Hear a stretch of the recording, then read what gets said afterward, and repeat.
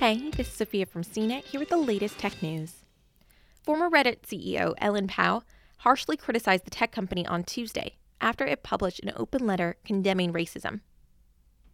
Pao said the social network knowingly makes money off hate.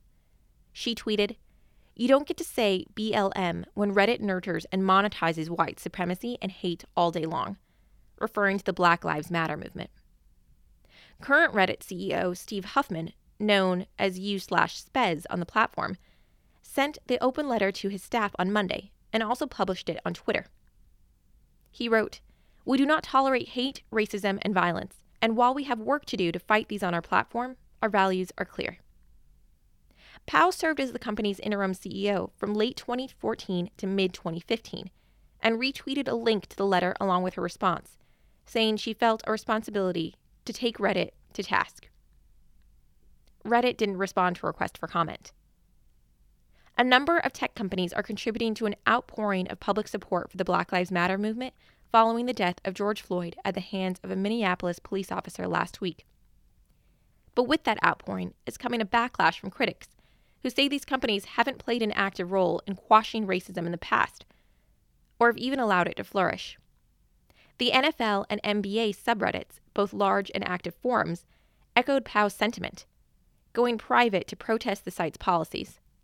When navigating to the subreddits, a user will encounter messages asking Reddit management to institute stronger policies against bigotry and hatred on the platform. Both sites will be shuttered for 24 hours. Reddit has long been criticized for not ridding its platform of racist forums, especially the subreddit called _Donald, which Pao referred to in her tweet. The subreddit formed in 2015 as Donald Trump announced his presidential election campaign, and has a lengthy history of playing host to conspiracy theories, as well as to a wide array of racist and misogynistic content.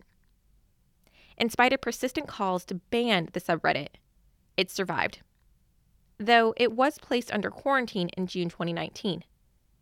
The quarantine prevents the subreddit from appearing in search results and requires users with a verified email address to opt in to view the content. During her time at Reddit, Pao banned 5 subreddits for fostering off-site harassment. She was replaced by Huffman after she resigned from the company in July 2015, following complaints from critics who accused her of censorship. Huffman has also banned several abusive subreddits in his time at the company's helm. But like other tech CEOs, he struggled to strike a balance between moderating harmful content on the platform and maintaining it as a forum for free speech. For more of the latest tech news, visit cnet.com.